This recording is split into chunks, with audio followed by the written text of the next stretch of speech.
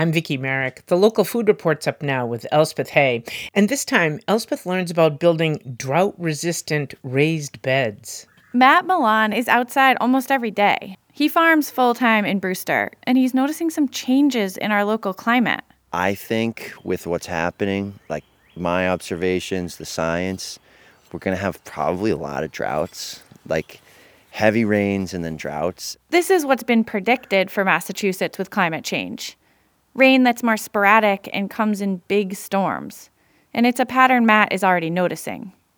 In response, he's changing the way he builds his garden beds to make them more drought tolerant. So now every single new bed I'm building is going to be a hugel. Can you describe it for someone who doesn't know? Sure. So a hugel is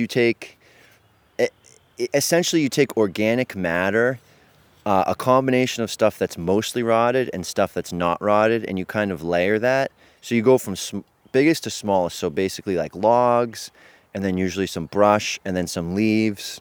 And some people don't do a green compost layer, but I do green manure, or I chop, like when I mow the lawn, I put the grass clippings on top, because that gives it some extra heat. And then you kind of get finer and finer until you get to that top compost layer. In practice, this looks a lot like building a garden bed on top of a brush pile, except it's a brush pile that's been carefully constructed and tamped down. Most hugel beds I've seen are maybe 2 to 4 feet tall and a little bigger and more curvy than your average raised bed, with smooth, dark soil on top. The term hugel culture was coined by 2 German horticulturalists in the 1960s, and it means mound or hill culture. Basically, the reason you're doing it is because, like, if you throw a heavy log in a lake and then you pull it out, it's not going to dry out for like a month. And so the reason you're doing it is so that you want to build them hopefully before the summer starts, so you get all those spring rains to soak them in, and then throughout the growing season it sort of releases that moisture. A Kentucky study measuring moisture in hugel culture beds during a mild drought found the hugels consistently held more water than flat earth beds. And in some cases, they held almost twice as much.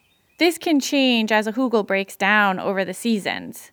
You'll either need to keep adding more organic matter or start another bed once everything's broken down. But Matt says an added benefit in a hugel's first season is that it releases some heat as the organic matter begins to compost. That hugel back there is my original one.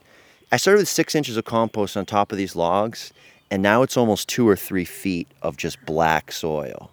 Because the breakdown is so good, I had eggplants still producing, and we're in a warm microclimate in Brewster, but I had eggplants still producing to the end of November in there last year. Matt says he built this most recent hugel mound with a friend, taking their time to fill in holes and make sure there weren't too many air pockets.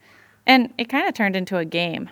It was almost like, I don't know, like the opposite of Jenga, kind of, you know? And we're just trying to fill it in really good, and we're just kind of like hanging out in the afternoon, just putting logs here, putting logs there, and then stuffing leaves into the crevices to fill it in. Like a lot of Cape Cod farmers, Matt Milan is growing veggies in a small plot on the edge of the forest. Hugel culture is a way of leaning on the forest without cutting it.